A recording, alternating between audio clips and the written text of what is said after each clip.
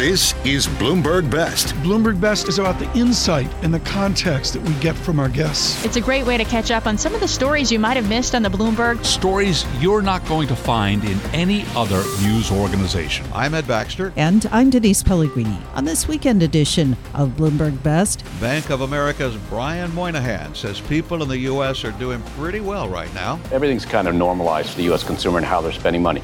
They are in very good shape. They have money in their accounts, they're employed, and the wages are growing. The Fed's recent dovish tone and the market reaction surprises Rick Rieder of BlackRock. I don't think Chair Powell meant to be that aggressive about starting to cut this quickly. UK Chancellor of the Exchequer on the new financial deal with Switzerland. Could be a template for the kind of deals that the UK does with other countries going forward. Bloomberg Best. Bloomberg's best stories of the week. Powered by 2,700 journalists and analysts in more than 120 countries around the world. And the economy, the U.S. economy, is looking pretty good by many accounts right now, isn't it, as we head into the new year? Yeah, not perfect, but pretty good. And it's interesting, Brian Moynihan, chairman and CEO of Bank of America, well, he was among those who really stuck to his conviction throughout this year from the very beginning of 2023 about a rosy scenario for this year. And Bloomberg's David Weston asked Moynihan where we stand as we head into 2024 and how he got it right with his soft landing call for this year. There are unexpected events in every year, and so whether it was the regional banking crisis early on in the year, or whether it was another, the Hamas attack on Israel on October 7th, whether it was escalation, a continuation in Ukraine, whether it's the tensions in China, these are all things that happen and they go on all the time. But what we look at is what goes on in our core customer base, and we try to talk about what is going on as opposed to what could go on, and plan for what could go on. And that's been relatively strong. And our team, the spending continues even today at about 4 to 5% over last year, half the growth rate of 22 to 21, showing the consumer has slowed down, consistent with inflation getting under control, consistent with the Fed using the rate structure to choke off some of the activity, and it's happened. But overall, it's been a decent year, and the economy's grown, unemployment stayed low, and the bank's done very well. Let's talk about the consumer. You are the largest consumer banking operation in the country. We are in the middle, toward the end now, the holiday season. What are you seeing there? I knew until now it was holding up pretty well. Where is it right now, the consumer, as of today? Sure. So if you looked at it November of 23 over November of 22, and this is across about $300 or $400 billion a month of activity, customers spending money out of their accounts, that was up about 4.5%. And again, that's about half the rate it was growing at last year at this time versus the year prior. And that's because the overall activity is slowing down. What's been interesting is it's broadened out to all things. There were these periodic things since the pandemic. First, people hold up and bought stuff for their house. Then they started to go out and travel some. Then they went to restaurants. Then they had another set of travel, different kind of travel, international travel. And then they got to concerts and things. That's all through the system. And now you see it spending kind of evenly across. Retail stores are doing fine. Online sales are strong. They're all up with 2-3%, flattish, 2-4%, depending on what it is. So everything's kind of normalized for the U.S. consumer and how they're spending money. They are in very good shape. They have money in their accounts. They're employed, and the wages are growing. It doesn't mean inflation didn't affect certain parts of the American public hard, but in general, when the unemployment rate's still in the mid-threes to mid-to-upper threes, that is a very strong place for the consumer, but it has slowed down. You say they're in good shape. That's what I was going to ask you. They're spending money. Can they afford it? What are you seeing in terms of their bank balances? I believe those have come down some. Yeah. How fast are they coming down? So it's a little bit of two different types of customers. For consumers that had a lot of excess cash, of course, when the rate they could get on that cash went from 25 basis points to 5% plus, guess what it did? It moved the market. So the very upper balances of consumer and our wealth management customers moved the market. But if you look at the consumers that the accounts are more the money coming in and out, they're still sitting with multiples of what they had pre-pandemic. So a cohort of consumers that had between $2,000 and $5,000 in their accounts pre-pandemic, average about $3,400. They're now still sitting with about $13,000 in their accounts. It has come down from a peak of $13,400 down to about $12,800. So it's come down a bit, but it's still much higher than it was before. And that's due to all the stimulus and stuff, and them holding on to that. Where they go next is going to be a more interesting question. They've slowed down their spending because things got more expensive. They slowed down their spending because they got a little bit more worried about their job. They slowed down their spending because the rates on car loans or all the things became more expensive. But they're still spending more than they did last year, and that's a decent setup for a soft landing. Are you seeing any softness in consumer credit? I mean, are you seeing balances go up, delinquencies go up? Balances have gone up in credit cards back to where they were pre-pandemic for us and the industry. And people are like, oh my gosh, and they're up above that even now. But if you adjusted for the size of the economy, they're actually still down. And so the consumer capacity to borrow is strong. Mortgages are all locked in at low rates. That the best asset for a lot of households is actually their low interest cost liability. It's mixing two different things on the balance sheet, but the reality is a 3% mortgage is an asset for people right now because it means their payments haven't moved. So that's good news. The home equity borrowings are down for us from 30 billion to 20-some billion. That means that they're not using that equity in their house, and there's more equity in their house. On the credit cards, the delinquencies are really consistent with the 19, and everybody says, well, it's back to 19. 19 was one of the best credit years in the company's history and the industry's credit history. So that's a very strong place. And so we feel good about consumer credit. And as long as the employment levels stay there, it's a little hard to believe that you'd have it. Now, lower FICO scores, you hear people talk about a little more noise, but the general consumer is basically a prime borrower, and they're doing fine. What about the commercial side? You're very big in middle market, small and medium-sized enterprises. Is there loan demand? What's the sentiment there? If you think about the consumer, we keep growing customers, keep growing households, keep growing this company. If you think about on the commercial, we keep growing customers, more logos, as our teammates call it, companies that we do business with, a record number this year. The thing about it is they're not using their lines as much. So the loan balance growth on the commercial side has been a little bit sluggish, a little bit flattish. Looks like it'll bounce around in low single digits this quarter. Now, why is that happening? Line usage before the pandemic for middle market clients was 40%, dropped to 30%, got back up to 36%, and then fell a couple hundred basis points. Why would companies borrow less at this point? They're worried about final demand. It's also a lot more expensive. So the Fed is having the impact, which is a loan that was like 3% to 4% is now 7 to 8%. People think about using it. So the line usage is down, meaning that they're not being as aggressive buying equipment or hiring people or extending inventories, mostly because they're worried about the economy slowing down. And when we say a soft landing, it doesn't mean the economy goes into recession. It says no, but what our team is saying, Candace Browning, Platinum Research Team, is that we're slowing from almost a 4 to 5% growth rate to a 1% growth rate is still a major slowdown, and the business community is wrestling with that right now, trying to get that balance right. One of the big surprises this year came toward the end of the year with the Fed decision and then the news conference of Jay Powell that really signaled, at least to most of us, yeah, they're really seriously considering rate cuts. It looks like they're coming next year. Were you surprised, and why do you think they did it? Let's talk about what our economists tell me, and we could feed it in. We have the number one research team in the business, and Candace and the team do a great job. They just shifted, and they moved to more rate cuts in 24. But the real key was, what do they see in the economy? And they basically have moved from a 0.5% growth rate annualized for the first 3 quarters of next year up above 1%. So they've softened their soft landing, let's just say that. And by doing that, they've said when the Fed is seeing inflation slow as fast as it is, they basically think we get down to low 2s in inflation by the year and next year, 24, and it carries into 25. The Fed needs to bring the rate structure down. They're saying basically 200 basis points of rate cuts, 100 next year and 125, which still leaves you at 3.25, 3.5. Now, the last time we were fundamentally at that rate structure was 18 years ago by the time we get there. So we've had a long stretch of very low rates, except for what happened very recently.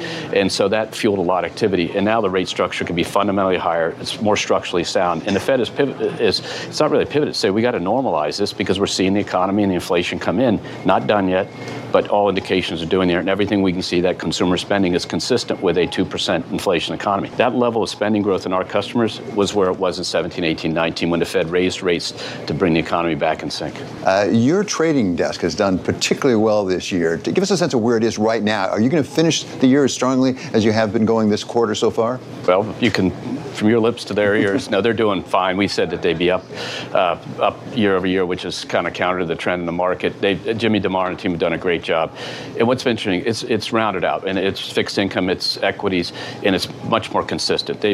I'm not quite sure it's exactly true, but they basically made money every single trading day this year. And so there's been volatility, there's been news, there's been this, and that's because they have a balance in the business in a way that goes through. We increased the size of the business 3 or 4 years ago under Tom Montag's leadership and Jimmy's leadership, and that's borne fruit, and they keep gaining market share, and they're doing a great job. So I'm glad you raised that, because 3 or 4 years ago, I was here with you at Bank of America, and you said, you know what, you're going to have to devote more capital, more people into that business. You did it. You seem to be having success. Going forward, is there yet more capital that you're going to allocate into trading?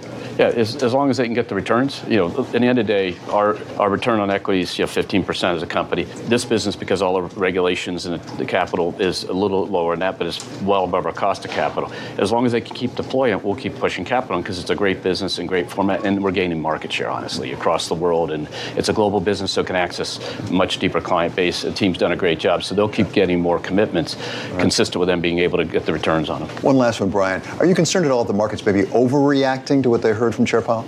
I think he's got this challenge that, he was, the Fed in their own mission was late to cutting off inflation. Now he's going to be careful not to be late to stop cutting off inflation. And the market's going to ebb and flow. But I think people have to be a little careful. This is trading talk. This is, the 10-year moving around between, 390 and 450 and 470. It's not the real economy. The real economy is still heavily impacted by the overall rate level. It's very restrictive, and it's still coming through the system. Against that, we still have a lot of stimulus coming through the system. Yeah. The infrastructure bill, the CHIPS Act, the IRA, those are all still coming through the system. So that's the tug of war he's up against. But overall, we believe he's engineered a soft landing through the interest rate environment. And you've been listening to Brian Moynihan, Chairman and CEO of Bank of America, with Bloomberg's David Weston. And they spoke on the Bloomberg Surveillance podcast, which you can download wherever you get your podcasts. Coming up, Rick Rieder of BlackRock's move to expand in the nearly $8 trillion ETF business. You're listening to Bloomberg Best. This is Bloomberg Best on Bloomberg Radio. I'm Ed Baxter. And I'm Denise Pellegrini. Denise, it's been quite a year for stocks and for the U.S. economy, as we've been talking about. Yeah, and it's interesting, all the shifts in financial markets that have big investors launching a lot of new products to try to take advantage of the fluid situation as they see it. And among them, Rick Rieder, Senior Managing Director and CIO of Global Fixed Income at BlackRock. That's right. He's expanding his footprint in the $7.8 trillion ETF industry with the launch of his second fund. It's called the BlackRock Total Return ETF and trades under the ticker BRTR. And Bloomberg's Katie Greifeld, Scarlett Fu, and Eric Balchunas caught up with Rieder, asked him all about it. And he also told them he found the December Fed pivot kind of shocking. Check this out. It was wild. I mean, the last couple of weeks have been pretty incredible. So the Powell, I mean, I thought what was most interesting about Powell is there was no pushback on financial conditions easing, and which was pretty stark contrast to where they were a couple of weeks ago, 3 weeks ago, or no reference to we still are fighting inflation aggressively. I mean, I was pretty surprised by it. But then, markets took it dovishly, and including pricing in that the Fed would start cutting in March, which I still think is early. But then I thought the one that was significant is John Williams coming out. That was unscheduled, and coming out and saying that the markets are being a bit presumptuous. I don't think Chair Powell meant to be that aggressive about starting to cut this quickly. Let's wrap this into the reason we do have you, which, of course, is you launching your second ETF. Of course, you've managed fixed income for quite a long time, but you're relatively new to the ETF wrapper. And last week, you launched the BlackRock Total Return ETF. Of course, you manage total return strategies in mutual funds. And when I think of total return, I really think of a go anywhere type of strategy. And against that backdrop that you just described with the Fed, if you can go anywhere in the fixed income market right now, where's the most opportunity? So, I mean, the one thing about total return, I mean, we're doing it, quite frankly, because we think the demand in this wrapper and this type of wrapper for many that are using models, and quite frankly, after a year like this, where people are looking at a balanced equities, total return makes a lot of sense. So the total return tends to be, we still model it to the aggregate index, but we're trying to outperform the index. So what do you do today? Listen, some of the credit sectors still make sense today. Both the investment grade market we think makes sense, a bit of high yield we think makes sense today, and agency mortgages that where we think there's some real value today to take advantage of. Where we don't think there's a lot of value is what we just talked about, the front end of the yield curve getting ahead of the Fed, presumably. That we've started to pull back on, and we're underweight there. But gosh, we still think the spread sectors, you can create a bit more income than the index And that's where we think there's the best value today. Rick, we recently caught up with JP Morgan Asset Management's Brian Leake, who, of course, is the global head of ETF solutions there. And he discussed the room that's available to grow in active fixed income ETFs. Take a listen. You could see the ETF industry double from kind of 7 to 14, 15 trillion dollars. And I think active could be 10 to 20% of that. So there's your 1.5 to $3 trillion in active ETFs. Big starter there is on the fixed income side. And you know, the thing that I hear from investors is they're just underwhelmed with how fixed income indexes are constructed. A fixed income index is going to weight the heaviest debtor as the biggest component. And that's not how I or you probably think of your fixed income exposure in your portfolios. And so you can use active management to correct for some of those things. Rick, I want to get your thoughts on how big you think this market can get now that the Fed pivot is happening. You know, active management fixed income generally outperforms. I've seen numbers from Morningstar that show that something like 85% of managers outperform in fixed income. The reason why is you get, in fixed income, there's 68,000 securities. It's pretty extraordinary versus the S&P 500. There are so many unique things you could take advantage of in the fixed income market. Your ability to build income and then manage your beta in fixed income is one of the key tools and objectives you can create, and which I think makes a lot of sense over time. So I think active fixed income is going to grow quite a bit. I mean, the growth of the mutual fund industry in fixed income has been huge. And you know, we launched, as you said, our BINC ETF back in May, and we're pretty impressed with how fast it's growing. And it's, you know, that's a fund or an ETF where you can put a lot of income into it. We were running 7% with a drop in rates. We're still running mid to high sixes, which is super attractive. And you know, one thing about fixed income, it's really hard for the average investor to find unique commercial mortgage securities, unique CLO securities. It tends to be a more opaque market. And so the ability to do that, create a lot of yield without a lot of volatility, is something that people crave from the both retail, model-driven, and institutional. And Rick, earlier you mentioned the short end of the curve and low duration. I want to get your take on TLT. This fascinated us all year. We had $20 billion poured into it, and it kept going down and down. I think it lost 18%. People kept going in and in. It finally worked about in the past month. What do you do now? Just curious if you like the long end of the curve and TLT in particular, and what you made of this year and all the flows that went into it. You've highlighted what I think it's truly been the most curious thing. The demand, and like you say, I mean, the money was coming in, the markets were going down, and the money kept coming in. It was really curious. Listen, I don't think the long end of the yield curve today is very attractive. If you talk about a 4% long bond, when you can get more than that in the front, and you don't have to take the duration risk of being in the back end of the curve. The thing that's pretty incredible, if you go back in history and think about a 4% long bond, that's not that attractive. You think about what normal term premium is. You think, you know, relative to history, that's not that attractive at all. It's where it's really attractive. I said I didn't like the very front end. I don't like the very long end. It means I like the middle, and I really like the belly of the yield curve, where you get, that's the fulcrum point for when the Fed starts easing. That's where the forwards are really attractive, and that's where you can create a lot of return, and certainly on a risk-adjusted basis. Like you say, the demand that's come in on the back end of the yield curve has been one of the most curious things that I've seen. Now, one thing that it certainly is happening, pension funds that have done well in their equities can now lock in these yields. So there's some of that that's going on, but the sheer size of that demand has been truly eye-popping. Okay, guys, write that down. It's the belly is where you want to be when we finally get to that pivot point. But Rick, I want to talk a little bit more about you because, okay, you launched BINC back in May, I believe it was. That was very exciting for the ETF industry. Now you're out with your total return ETF. Again, like I mentioned, a strategy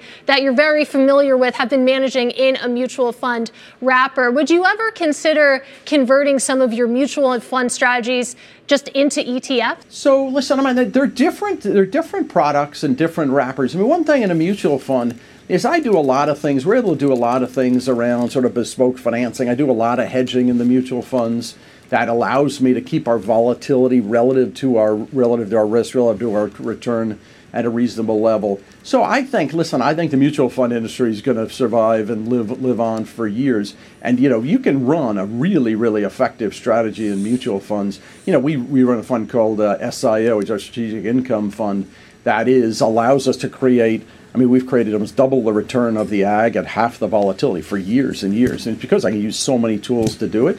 But listen, I think people really like the facility of using ETFs, put them into models, use them for tax strategies. So my sense is the growth will clearly happen in ETF form, but I don't think the mutual fund industry is going away anytime soon. And quite frankly, I find it super effective to manage portfolios with today. You know, as we're having this conversation, I'm thinking about how in the ETF world there are definitely natives and then there are tourists. But increasingly, the people with ETFs are now heavyweights in the bond world, right? So, Rick, what do you notice, what do you observe as a tourist that the natives don't necessarily appreciate? You know, you get a sense for how do you run the style a little bit differently. In the ETF for total return, for BlackRock total return ETF, for Bank, you know, I'm using more products that are more transparent so that people can replicate them, that like to put them into models. But you know, to keep, you know, one of the things we're doing, keep the yield up, keep the diversification up in the ETF, and do it similar to what you would do in a mutual fund. But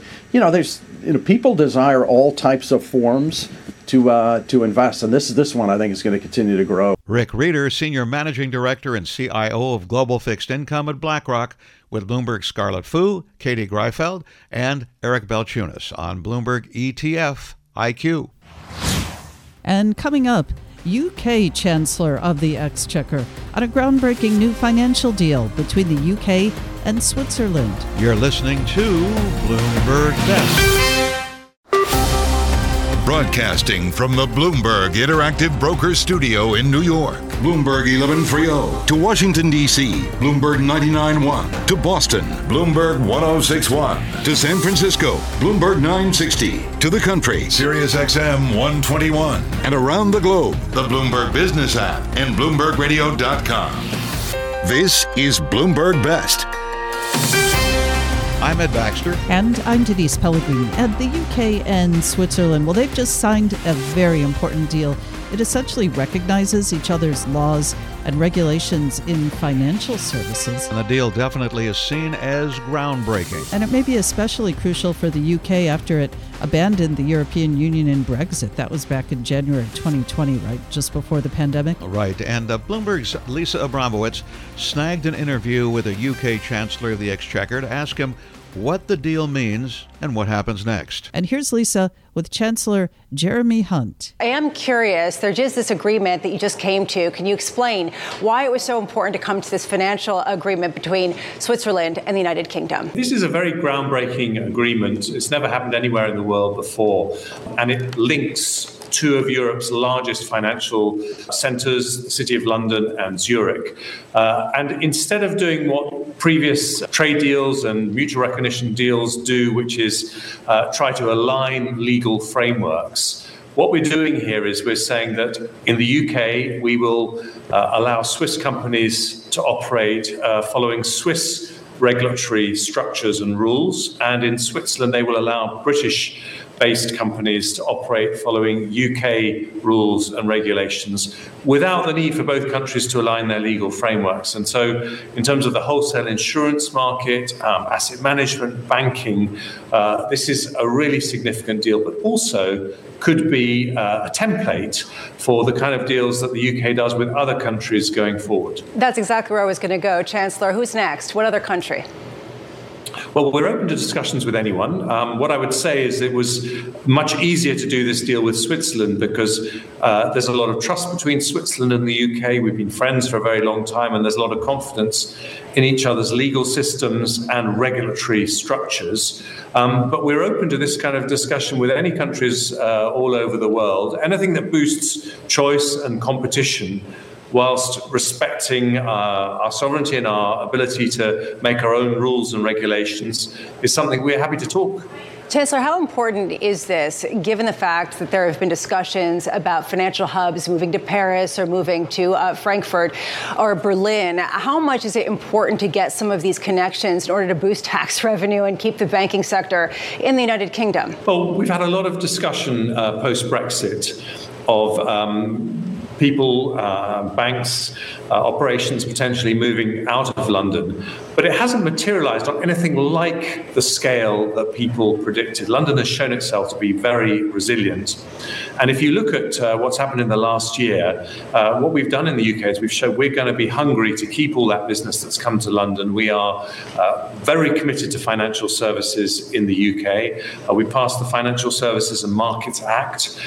We are changing the rules for prospectuses and for all sorts of the rules around IPOs to make the London Stock Exchange more competitive. We've got the Mansion House reforms, which is going to unlock a lot of capital into growth businesses from pension funds. So we are really motoring in the UK. We're hungry to attract business all around the world. And this deal with Switzerland is just another step in that direction. How much are you looking to some of these revenues, though, to be able to enact tax cuts? You were talking about additional tax cuts coming down the pike. Are you still planning that? And specifically, where are you planning to have those tax cuts? Is it going to be with the savings or property, other areas? Well, Rishi Sunak and I have said that we would like to cut the tax burden more if we're able to do so. But we won't be in a position to do that until much closer to the spring budget. We haven't announced a date for that yet. But, you know, we won't find out what the latest forecasts are from the Office of Budget Responsibility to know whether we're in a position to do that for some time. But we would like to bring down the tax burden in a way that is responsible if we're able to do so. But right now, our priority is to bring down inflation. We had really good news, 3.9% inflation, beating market expectations by some way. That is because we have shown discipline in government. We've taken decisions that have supported the Bank of England in what they're trying to do with interest rates to bring down inflation. And it's still above target. We've still got more work to do. So that will remain our primary focus. And if inflation goes down, does it give you more headroom to cut taxes?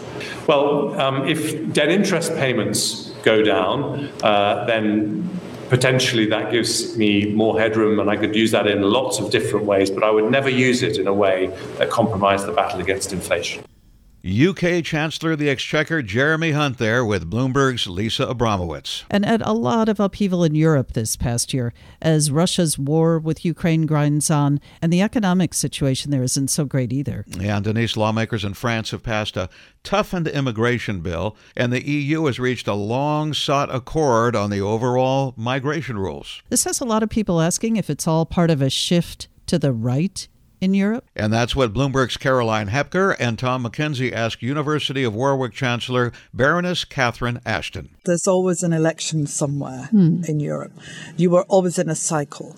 And it's very difficult to take a snapshot at any given moment. It will give you a false impression. So if you look now, we've got Poland with Donald Tusk. You couldn't get more European than the former president of the European Council. You've got the Netherlands with what will happen there. We don't quite know. You've got Slovakia, but he's been in government twice before, so he's a known quantity. And of course, you've got Hungary with Viktor Orban, who has been the most consistently challenging member when it comes to, for example, support for Ukraine. You look across and it's very difficult to give a real clear picture that says it's moving right. It could be. We know that there are, Italy. We know that there are issues about what happens. And so you don't detect anything unique about the situation around Fortress Europe and really the increased focus on immigration. I mean, that's one particular issue, but you don't detect a rightward move on that front? I think in terms of immigration, it is something that is stoking a move to the right, and it's being used by the right to stoke the move to them. So it's an issue that people are concerned about. They're concerned about it because what they see is greater numbers of people on the move, and with climate change, we're likely to see more people on the move. A lot of them will not come anywhere near Europe. Most of it's happening on continents, particularly on Africa. But we will see people wanting to come to Europe. And that inevitably is an issue that political parties are going to have to show that they've thought about and they have a good response to.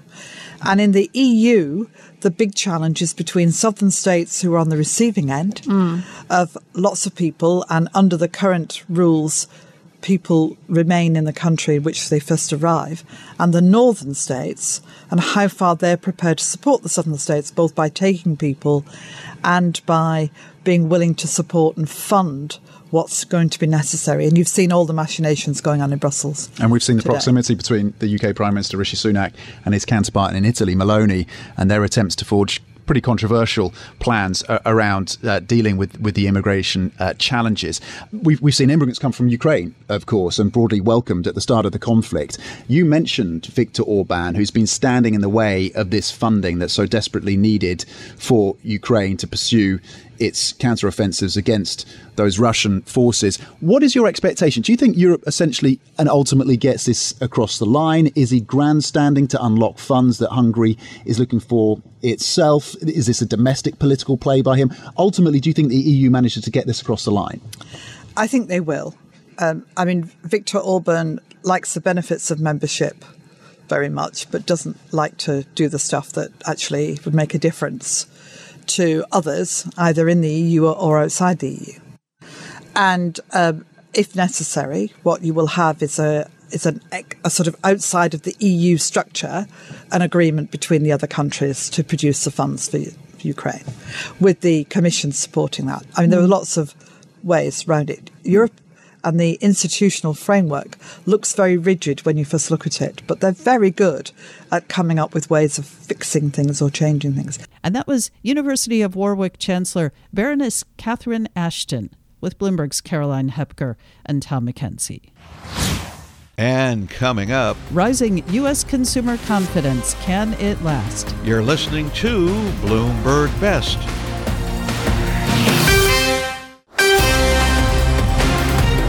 This is Bloomberg Best on Bloomberg Radio.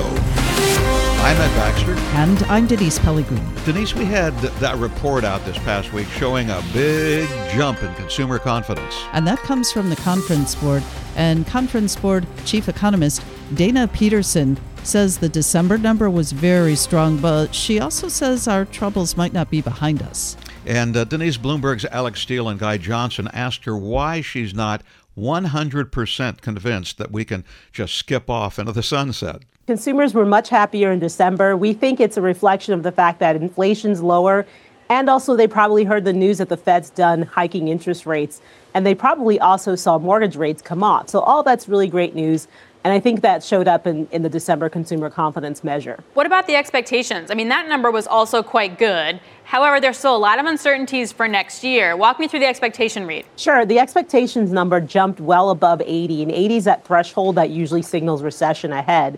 Now, this is one number, and for much of the year, it's been below 80. So the thing is that consumers, when we ask them point blank, do you think there's going to be a recession? About 2/3 say there could be, but it's not as strong as it was in terms of that sentiment. So consumers are a little less worried, but I think that they should still be concerned. Their wages are not going to rise as much. All the excess savings from the stimulus checks is going to go away. Lots of consumers have debt, credit card debt, and also buy now, pay later types of loans. All those things are probably going to coalesce into softer growth in the first half. Dana, they've still got jobs, though. Yes, that's true. Many consumers are working. And when we ask CEOs of the biggest companies, what are you thinking?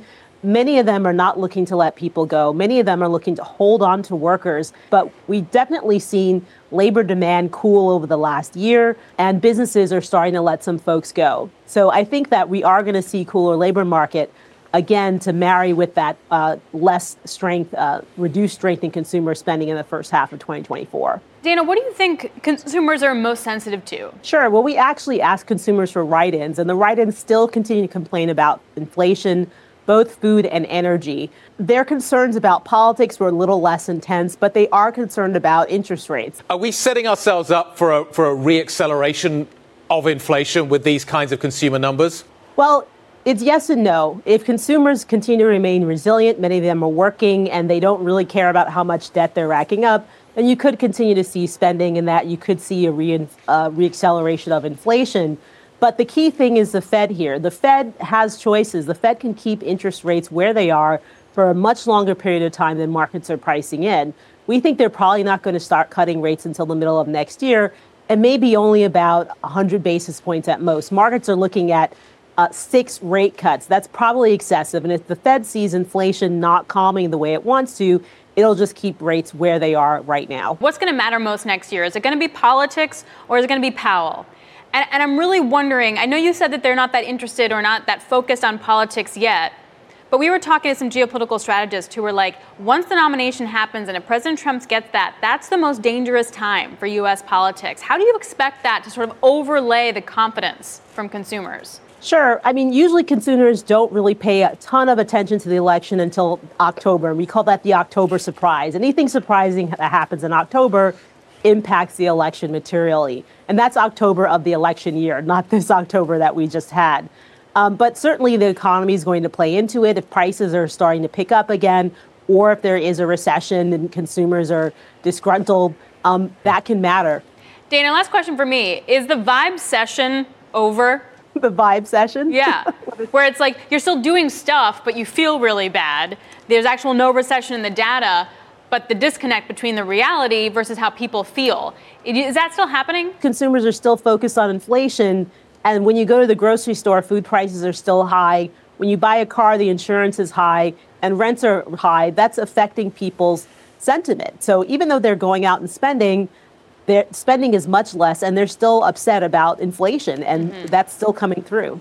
And that was Dana Peterson, chief economist at the Conference Board with Bloomberg Television's Alex Steele and Guy Johnson. And that's it for this hour of Bloomberg Best. I'm Ed Baxter. And I'm Denise Pellegrini. And this is Bloomberg. Stay with us. Top stories and global business headlines are coming up right now.